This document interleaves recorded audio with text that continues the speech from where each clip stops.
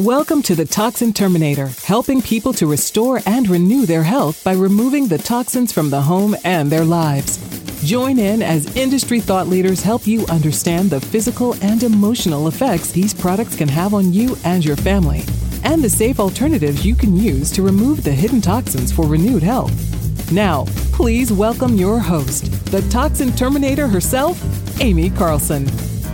I am so excited for the release of my new book, The Toxin Terminator, Finding Focus, Energy, and Renewed Health by Removing Hidden Toxins. If you want to get your hands on the book first, be part of my pre-launch campaign by going to my website, www.AIMEECARLSON.com. That's amycarlson.com, and you can sign up so you'll get your copy for only 99 cents.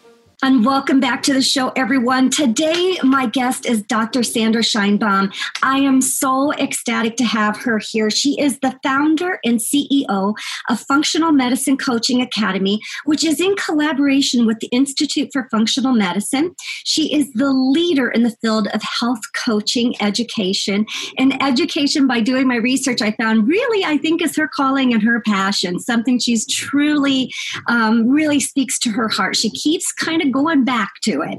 She was a clinical psychologist for over 35 years, being an expert in blending the physical relaxation techniques with positivity psychology. And she actually takes that into this health coaching genre as well. And we're going to hear more about that today. She taught psychology of eating and mind-body medicine courses. She's run clinics for treating attention deficit disorders and panic and anxiety. Oh my gosh, are those not all things we could use today in our world we are in? She also has 3 books out. She is an author. She has the Functional Medicine Coaching, Stop Panic Attacks in 10 Easy Steps, and How to Give Clients the Skills to Stop Panic Attacks. So today we're really going to focus in on how the mind really influences our body, how we can use our strengths to find well-being, and also how we can experience true joy in our daily lives using food, exercise, and meaningful connections as medicine. Dr. Sandra Scheinbaum, I'm so glad to have you on the show. Thank you. Thank you for that wonderful introduction. It is a pleasure and an honor to be here and speaking to your audience today. Thank you so much. Well, we are all about the toxins and removing toxins out of our life. And boy, are we getting inundated with them in today's world, aren't we? Absolutely. You said it.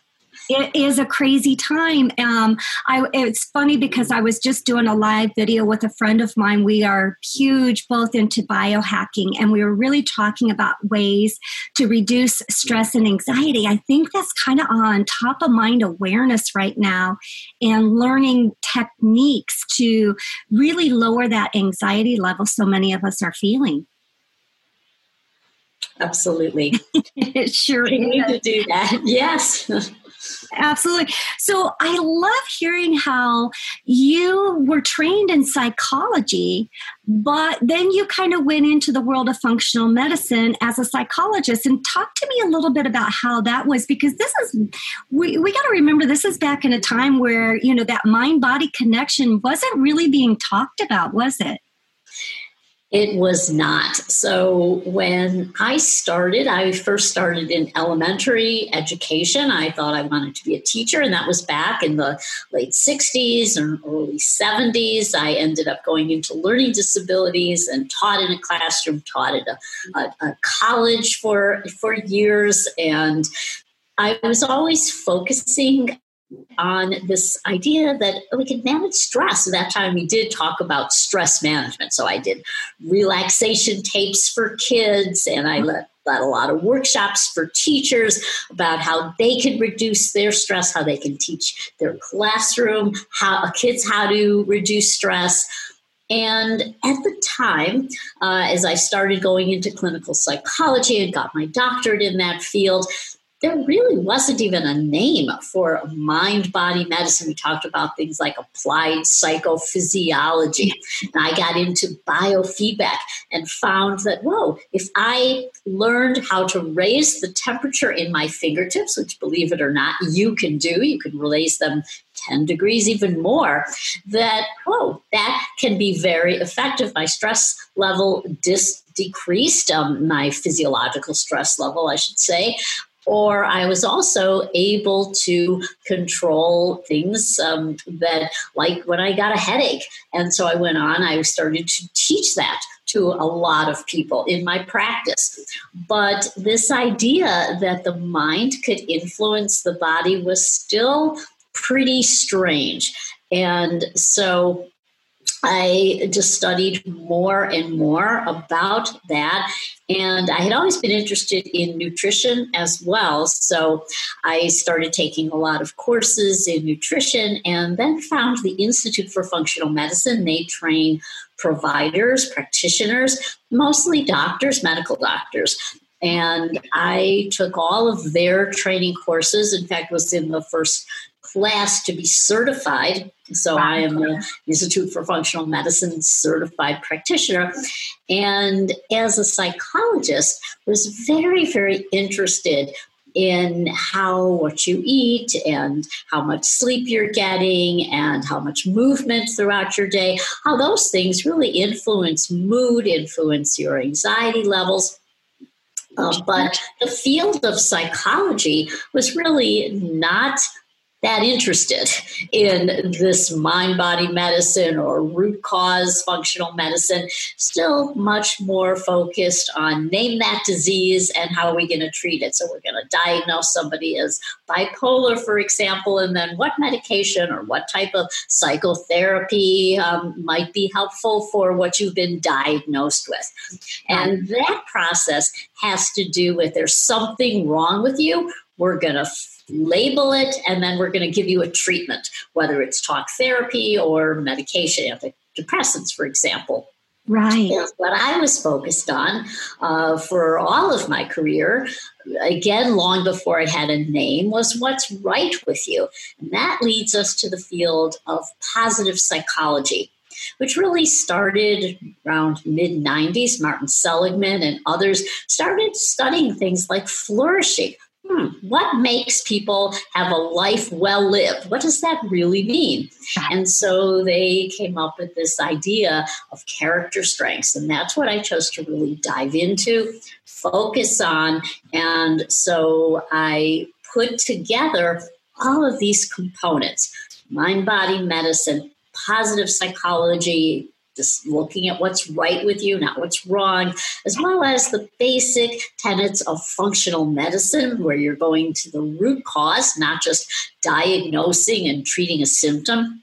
Right. And put that together because I thought, wouldn't it be great if we could train an army of health coaches that the world would need badly to go out and just inspire people, teach people that they can take control of their health if they put together all of these things. And so that's what I've been doing for the last 5 years. So at a time I was 65, my friends were retiring, my colleagues were retiring, and I have a lot of energy and a lot of zest, and I get excited by having a mission in my life. And this was now my mission, to train health coaches who can be the best suited to really go and connect with others, because the medical profession, it's wonderful. And I'm not saying in any way that they should not be highly valued, but they can only do so much, and they have limited resources, and it's really acute care. But what about the people who are overweight, who are type 2 diabetic, who have a high toxic load, who might be living with mold, for example? Well, who's going to really help them and be their personal cheerleader as they make very difficult changes and overcome obstacles? And that's the health coach. Right. I love that because I really do see, of course, that's where I'm at in that field of really helping people look at some of the other elements that we don't get out of traditional medicine in order to improve our overall life and vitality.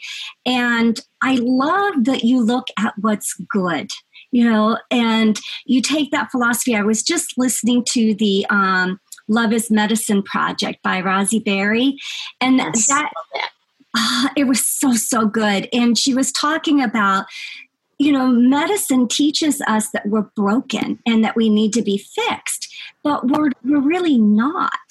And that really ties into, some of the thoughts that I have that emotions are neither good nor bad.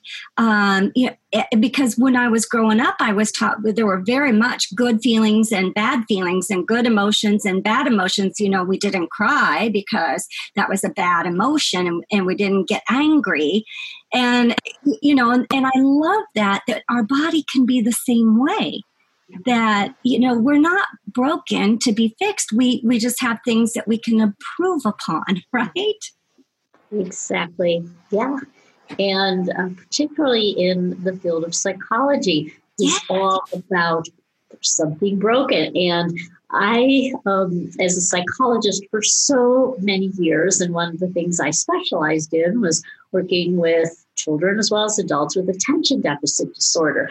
And I was an expert at the time in testing, psychoneurological testing. I would have kids come in, and it was like grueling hours and hours of IQ testing and Rorschach and personality testing and achievement. We're looking at diagnosing what's wrong with them and these full batteries. And so now I had this huge row of filing cabinets in my office with all these folders of all these kids, particularly so I went through the process because I wanted to make sure they were well shredded. And it's over the time that I needed to save those records. So I needed to dispose of them in a safe way. So I was shredding them. And I happened to look at some of the paper, the reports that I had written, and I shuddered. I think, oh my gosh, when I was focusing in that traditional way, how many kids were saddled with this label, attention deficit disorder, that really defined their being and special ed. Then we had special objectives for them. And yes, there's a place to break it down with their processing disorder and look at the best way to help them. But what if, instead of looking at what's wrong with them, we had addressed what's right with them? So kids with ADD, they're super creative. And maybe instead of labeling them as restless, we called it zest and energy and excitement. Yes. And so what happened? What would have been a different perspective that way? And so that is the basis of positive psychology. And it's based on character strengths. So you're focusing on the idea that we have an essential goodness within us. And what they did, the people who were researching character strengths, they found that there's these 24 core traits, and they're there no matter where you are in the world, where you are in terms of how old you are, across cultures. They studied religion, philosophy, psychology. And the wording may have been different, but essentially there are these strengths that we have: gratitude, hope, humor, spirituality, bravery, love of learning, curiosity. And these are the backbone. We all have them. Mm-hmm. And as we strengthen them, that leads to a life that is well lived with positive emotion. I love that. So you talk about using those character strengths. So is there a way that individuals can? Is there like a? You say everybody has them. Do we have all 24? And then like certain ones are stronger within than the others? You got it. Okay. we have all 24. It's like we're dealt this deck of cards. And we have all these traits. Okay. But some come more naturally, and those are your signature strengths. So, for example, I have always, one of my top strengths is appreciation of beauty and excellence. So I'm always saying like things like, I love that. That is so beautiful. I am in awe of beauty, whether it's nature, natural beauty like sunset, gorgeous vista, but also clothing. Like I would, even when I was a little girl and I would go to the movies and see these ball gowns or beautiful decorations and beautiful works of art, deep appreciation. And that's one of my top strengths.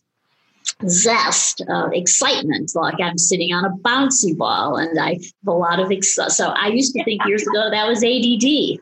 Right. And so the curiosity is a strength. Love of learning. I've always been going on and taking more classes and loving to learn about things. And then there are some other strengths that could be shown in one situation and not in another. So, for example, I have a lot of prudence. I'm very cautious when I go out, especially as I'm old, I'm 70. And so I might think twice, like, oh, is this safe? Right. And this is called the mother of all virtues because it's like your mother saying, you need to take your sweater when you go out. But in other situations, I might not be as prudent. I might, because of my deep appreciation of beauty and excellence, I might spend more for something, a piece of clothing, for example, because I'm very attuned to the quality of the workmanship. Right. And so I might notice, oh, this one is pretty shoddy, so I'm going to go for the more expensive. Well, that's balancing prudence, for example. Self-regulation is another strength. So you may be curious, how do you know what are your strengths? Exactly. So the Functional Medicine Coaching Academy, we work very closely with a wonderful nonprofit research organization. And it's called VIA, V-I-A. And you can go to viacharacter.org, and they have a free assessment. And it's very well validated, and you can find out your ranking. Now, I want to caution you because we focus on what's wrong with us. So what do people do? They'll take the assessment and they'll immediately say, oh, wait, gratitude is my lowest strength. That's not good. I got to work on that.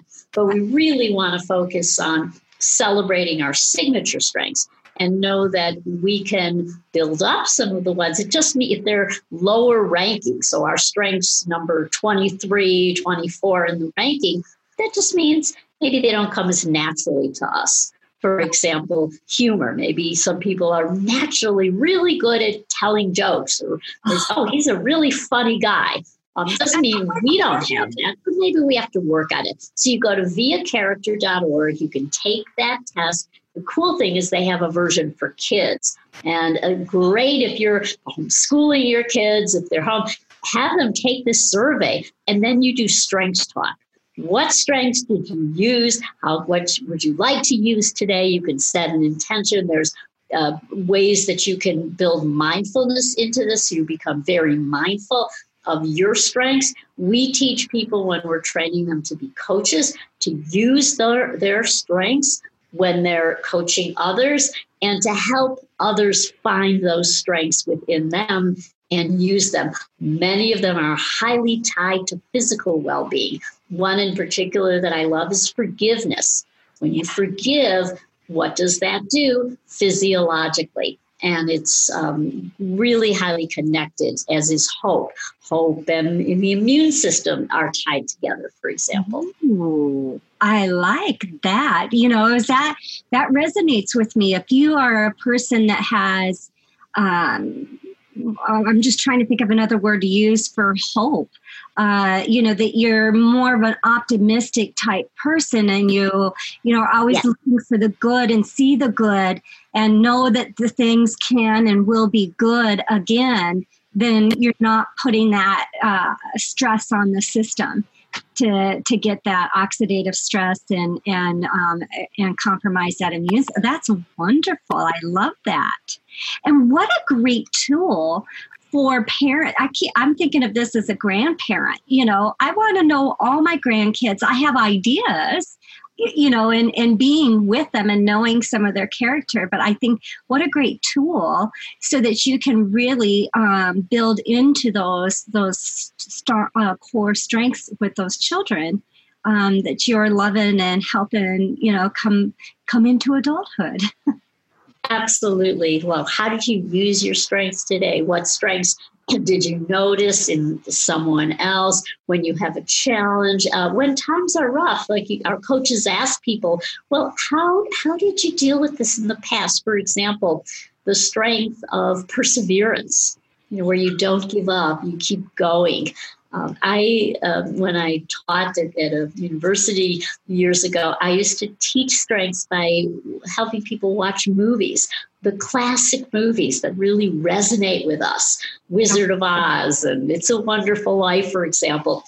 They're iconic movies because we see the people who are in those movies are overcoming challenges, or they're not giving up. They're showing, Dorothy's going to get to Oz, or the sense of spirituality and the sense of forgiveness, gratitude in movies like Groundhog Day. We love that movie because he discovers gratitude. Often it's somebody's journey where they weren't aware of that strength in the beginning. And then by the end of the movie, we're celebrating with them because they've turned their life around by being able to express gratitude, for example, or show love.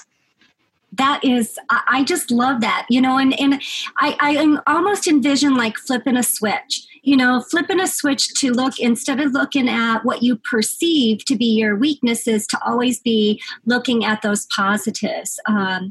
My husband and I, some years ago, I was really realizing how the power of our words are so powerful, what we speak to ourselves, even inside of our head before they even get out of our lips.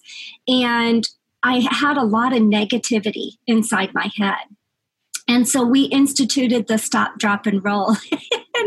and I literally would stop, drop, and roll because it was my way of stopping that negative thought pattern. And we would giggle and laugh, and then I could, identify. I didn't have to do that for a very long time, but it was something that I could do. I need big physical things, to make that change. I just love that, flipping the switch of a, weakness to a strength, negative to a positive. I think that's fantastic. Absolutely. Well, as you were talking about that stop, drop, and roll, I thought, well, my mentor, who was Dr. Albert Ellis, would be proud of you. So he was the basic originator, along with Aaron Beck, of cognitive behavior therapy. And that's where all that changing your negative self-talk to something else comes from. And it's really what you're doing is changing what is inaccurate, because the self-talk is not accurate. Right. It's false. It's a false narrative. And so when you say, I'm awful, I'm horrible, I'm a terrible person, that's not accurate. No. And then you shift to something that is rational, is, okay, I made a mistake, and how, what are you going to do to overcome it? I made a mistake because I'm human like everybody else, for example. And so you have a scientific way of thinking now. And it's a wonderful process when you go through it. And one of the reasons it's wonderful and so effective is because you're inducing a physiological response, because the words are so powerful, whether you're expressing them verbally or you're thinking them, they're part of your self-talk. But just thinking like, oh, I can't do anything right, this is awful, I can't stand it. When you challenge those words and those statements, you are then creating a different physiological response. You are calming the autonomic nervous system instead of like triggering and setting off alarm systems. Right. Well, and you can even feel your body shift. You can feel your shoulders relax. You can feel, and they kind of go back. And, you get into that kind of, grounded, centered posture when you can do that. I love that. Absolutely. And I love when you can do it with somebody else. So for many people, it's been so challenging because you're home, you're with loved ones, but often the people we care the most about are those that we can get into the most intense arguments and problems with. And so we've shifted from a time when people were away from each other a lot, going to work and going out to social activities. And now we're confined. And so the tempers of people there's a lot of conflict that has been going on. And so when I notice I'm doing that, my husband like, what's wrong with him? He shouldn't be doing this. This is, I can't stand this, or I can't stand this about him. And then if I focus on, okay, it's this particular behavior, but I will focus on, was there a time when he did something that was so caring? And so I focus on, what really matters? What are the things that draw us together? And how can I let go of this? How is holding on to it, helping or hurting me? And so going through a process of letting go of it. Yeah. And, in the grand scheme of things, what really matters, it boils down to, do you want to be right, wrong, or happy? Yeah. Right. Yeah, I love that question. And it's one of the key questions in coaching that we train health coaches to ask of clients. What matters most? Or what do you want your health for? And when you go there, those are actually called positive emotional attractors. Just talking about it, visualizing what matters most, what gives you the greatest joy, what you want out of your life, it creates a profound relaxation response. The parasympathetic nervous system. And so that's what then allows you to start today with, well, how are you going to get there? Right. And what would you be willing to do to get to that end point of what really matters to you? Did you know that many of us have symptoms of toxin overload in our bodies, but we don't even know it? Signs of a toxic overload could be headaches, fatigue, insomnia, skin issues like acne and psoriasis, and hormonal imbalances, and the list just keeps on going. But the problem I had, and I'm sure many of you have had, is how can you know how well you're managing your toxic risk? That's why I've put together a free toxic risk assessment that will help you discover what products might be contributing to your toxic symptoms and what small changes you can make to detox and cleanse your health. After you take the assessment, you're going to get my free toxic-free home shopping guide. This is the easy button for finding the right products to shop for. These are the products I've been using in my home and the products I give my stamp of approval on. Take your free assessment now at amycarlson.com to get on the path of detoxing and cleansing your health. So one of the things that you were talking about are when I was introducing you, you were how to stop panic attacks in 10 easy steps. So I don't know if you want to go through all 10 or, get the book, guys, get the book and read the book. But do you have like some top 3 things that, because people sometimes can we don't have to have necessarily a reason to feel overwhelmed, but we certainly can get there, right? We can really just feel that. And especially in times like today where we are operating in such a different modality now.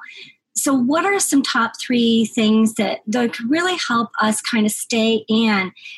I like that, that calm, but also then the physical body, remains healthy so that we're not garnishing more ill will happening to our physical body.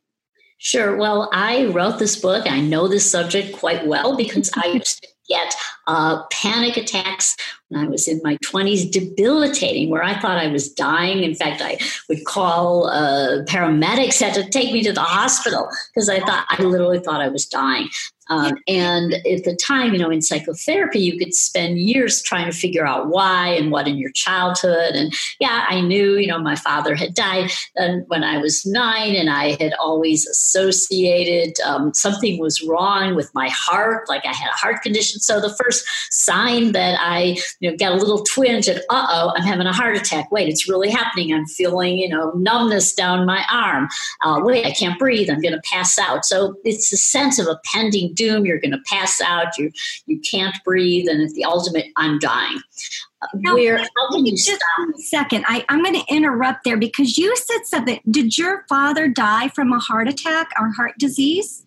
No, actually, he had rheumatic fever when he was a child. And in those days, there were no antibiotics. So he had, as a result, what they would call a bad heart. And it was why he was rejected from the draft in World War II. And so it had nothing to do with genetics. But I always associated that. And when I was little, in those days, your pediatrician would make a home visit and sick. And I remember I was like 3 or 4 years old, and remember this doctor saying to my mom, "Oh, she has a heart murmur." Something, and I thought, whoa, that stayed with me. Like I had this heart murmur and I was damaged. And so I knew that was behind it, but that didn't stop a panic attack. It was when I started learning self-regulation. So how do you stop a panic attack? Well, number one, there are disordered breathing, and I kind of laugh that breathing is now called breath work, when really it's not work at all. You watch a baby breathe. Well, they don't do breath work. You just watch their little bellies going in and out. They know what to do. And so when I worked with thousands of people with panic attacks, and just remember, you knew how to breathe when you were an infant. Yes. And then as life gets stressful, that natural kind of belly breathing pattern that you'll see if you watch a baby breathe when they're quiet. But then you start to take a chest breath, and often that becomes habitual. And when you're starting to panic, you're thinking you're not getting enough air, so you may inhale more than you exhale. Sometimes people are like deer in headlights. They're not even breathing at all, basically. So all those can lead to uncomfortable feelings. So step number one is you start to slow your breathing. But often, like if you're in the midst of panic, even like focusing on your breathing is going to make you feel worse because you're focusing inside. So the other thing that you want to focus on is what else are you doing? And so it's not just taking breath. It's not like what we call, I'm just going to do my breath work. That may not cut it.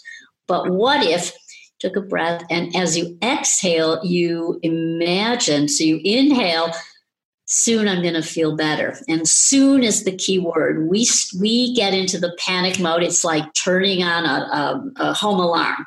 Right. And it's an instant reaction because the body's acting intelligently, thinks that there's real danger, doesn't know. And so that's, you tell yourself, my body's just, it knows how to function. It thinks I'm in danger. Right. But then you also realize that relaxation is a slow process. So you start to say like, soon I'm going to feel better. Soon my body's going to calm down. You can also help it along by imagining that happening. And so that could be changing words, having some peaceful imagery. You could imagine a stormy sea going to calm. It has to be your images. The other thing, you're also doing a tremendous amount of muscle bracing. So just letting go and sometimes exaggerating, squeezing, and then releasing.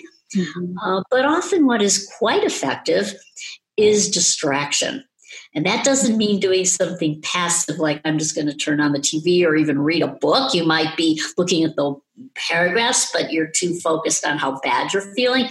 But do something that's, is going to be guaranteed to get you to focus elsewhere.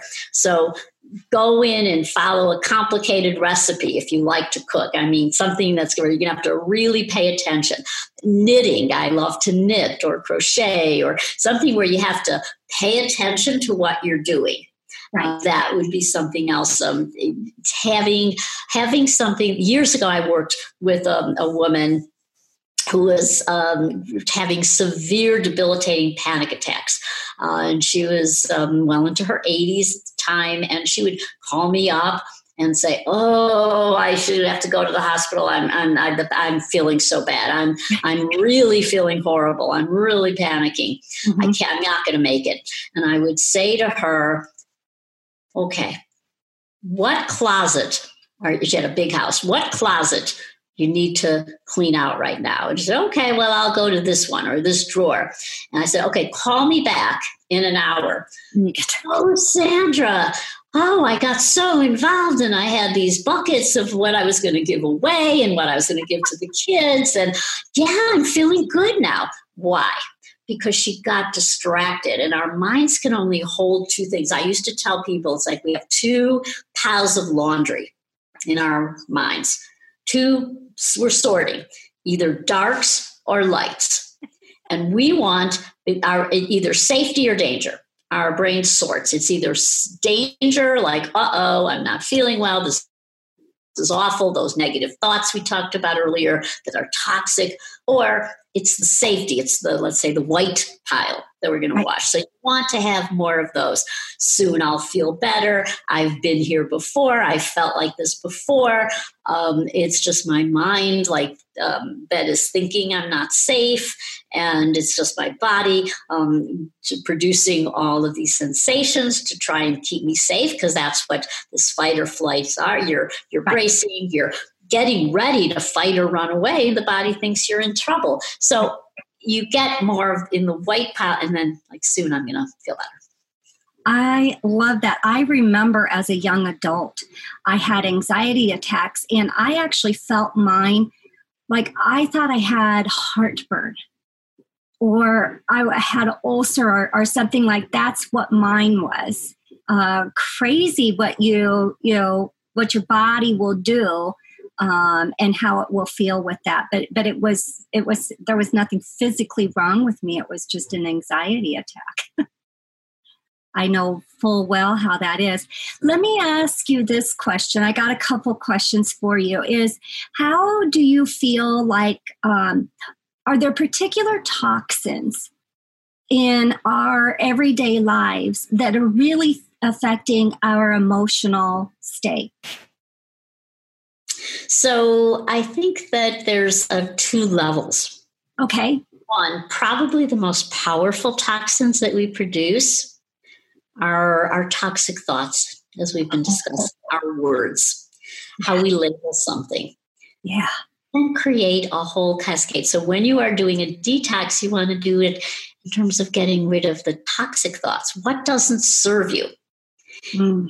And so that's one. And the other is the toxic soup. So perhaps we can handle one, but if we look at how many, putting them together.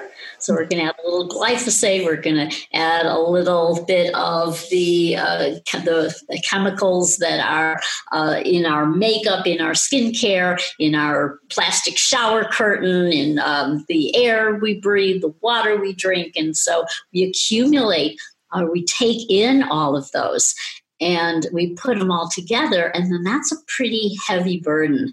And so we want to focus on ways that and this also comes from cognitive behavior therapy, we control what we can and we let go of what we can't. And so we may be able to make some choices in terms of the products we buy and what we have control over. And then there's a point where there are certain things that we're exposed to that we can't control because we have to live in the world. And I think this is going to be increasingly challenging for those of us who have a high level of awareness of the chemicals in a hand sanitizer, the chemicals in a disinfectant, for example. And we're going to be bombarded. And if we focus we can be paralyzed with fear and never gonna leave our homes again. Yeah. But even in our homes, we can't control it because there's EMFs and there's going to be 5G. And so we can get so carried away that we will cause more stress. Right. physiologically by the worry and the anxiety that we produce. So it's finding that balance of trusting that at some level our bodies are intelligent and know how to, so how can we detox? How can we find the right foods, the right supplements, perhaps the right ways to detox? And how do we balance that with being an aware consumer, being aware of things we can do to protect ourselves? A beautiful, beautiful answer, because I just today, maybe an hour before we got on this interview, submitted my manuscript for my book. And one of the pillars I talk about in the Toxin Terminator is mental. I really think that's the big one. And you hit it on the nail. There are so many environmental toxins, and it's that toxic soup. And we're not going to be able to avoid them all. So what can we control? What can't we control? And I think when we can get into a good mental state, an emotional state, we're going to do so much better in the long run, even if we physically have the toxins involved. Exactly. Because the truth is, we don't know. And there's a lot that we may think we're doing that's correct, and yet we may be harming ourselves. So, for example, there was a report that was released about collagen protein. And I don't know if you saw that, but they tested a lot of these and found, whoa, lo and behold, there's cadmium, there's other heavy metals in this. And one of the brands that I liked was listed. And I thought, whoa, I've been putting this in my smoothie almost every day. Wait, it has high levels of cadmium. So here I was doing something that I thought was positive. Now I have that awareness. But how many other things am I doing that I don't have an awareness of? And then, what are the implications? And again, it leads to, well, how much can we really control? We may think we're choosing products or foods that are good for us, and then we find out, wait a minute, they're not. And so the research is constantly changing, how things are tested. So there's a lot that we're not aware of that we could be taking in. And then once we are aware, then that we may want to avoid it, but what if we can't? And how can we prevent the anxiety from creeping in to control these things? Just a vicious little circle, isn't it? Where do you feel like where do you project out? You've been along this positivity psychology for many, many years. And where do you project that in upcoming years, things are going to move towards? Do you see certain things in the future? So I think we're seeing gains in looking at this. We're seeing changes in terms of somewhat an educational curriculum. I think that as parents are homeschooling now, and when kids go back to school, there are certain, if realizing that they have gifts to share, parents they may not want to go back. They may have seen the benefit of getting out and teaching their kids some life skills. Maybe they were in the kitchen cooking together, or they were, real gardening, or, something that maybe they wouldn't have done in previous years when our lives were structured and kids were in school and in camp and so many different extracurricular activities. So I'm hopeful that we're seeing that, and maybe there'll be a movement more towards the acceptance, maybe as people are being more reflective and focusing more on gratitude, being more appreciative. It comes from being more mindful. And sometimes when you're deprived of something and then now you have it back, it's a deeper awareness of, I overlooked, I wasn't really aware of what's so good.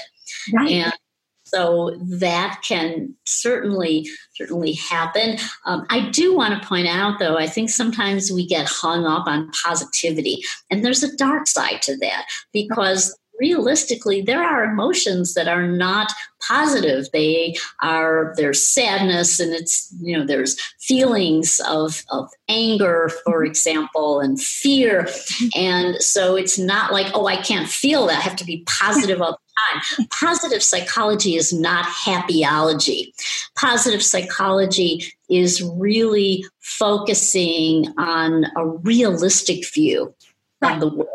Right. And acknowledging that there are tragedies, there are bad things that happen, and it's coming away with a deep sense of meaning and purpose in life. A lot of the work of Viktor Frankl, Man's Search for Meaning, and it comes down to having meaning and purpose in your life, and that often happens through community, through love. I love that with, community. One of those words that we're just now getting, back into, right? Our community was just our little family. And if you didn't have a family, you didn't have a community other than online. So I like that. It's the acceptance of, life on life's terms, and that we live in this world that does have bad, I don't even like calling it bad things, but like you said, I totally understand that. We're coming towards the end of our time together. This has just been absolutely beautiful. You are just a wealth of knowledge, and I enjoy everything that we've been talking about, obviously. Is there some final thoughts that you'd like to leave the listeners with today? So there's an old saying that I love, and it's what's real in the mind is real in the body. And so if you are picturing gloom and doom and it's hopeless and it'll never get better, then that becomes your physiological reality, and that affects your immune system. Every cell acknowledges that. And so shifting your thinking away, focusing on what matters most, the key question, and focusing on hope and also humor. Being able to laugh. And finally, there's a saying that comes from a recent off-Broadway musical called Emojiland, which I was heavily involved in because my daughter was a co-writer. And it is that remember who you are is what you do when life hands you a pile of poo. And it's sung by Pile of Poo. And I love that because it is so true. And so it's when you are experiencing hardship and loss, and you've experienced failure, and it all seems like there's no way out, that's really how it determines who you are. Yes. That's where you use those character strengths, and you get together with your community and you use prayer, and you use gratitude and everything that you that is good about life, but particularly perseverance and bravery. I absolutely love that. How can our listeners get a hold of you? What is it? Are you on social media? Do you have a website? Yes, you can go to functionalmedicinecoaching.org. Our Facebook is Functional Medicine Coaching Academy, or at Instagram at Functional Med Coach, or personally, I'm at Dr. Sandy, that's Sandi, that's DrSandi. And I also want to point out that now has never been a better time for people who feel like their mission, their calling is to help people find health, and health coaches. The field is exploding. And so I would be honored to serve anybody who would like to become a health coach, perhaps coach on the side. I absolutely love that. And your institution, the Functional Medicine Coaching Academy, you guys also sponsor a podcast. Do you want to give the listeners what that podcast is? Sure. That podcast is called What the Funk, FUNC, and it's because it's about functional medicine, but it's in an entertaining way. So we explore health education, but it is also bringing in entertainment and more of a lighthearted element. And I love that. Dr. Sandra Scheinbaum, I am so honored to have you on the show and share all your infinite wisdom with us. Thank you so very much. Thank you, Amy. I'm honored to be with you. It's been a pleasure. That's all for this episode of The Toxin Terminator, and we hope we've helped you remove the hidden toxins in your life for renewed health. If you're looking to continue your journey towards full rejuvenation, reach out to Amy directly by visiting amycarlson.com for your own one-on-one chat session, as well as your free toxic risk assessment. That's AIMEEcarlson.com. And remember, you are just one small change away from renewed health.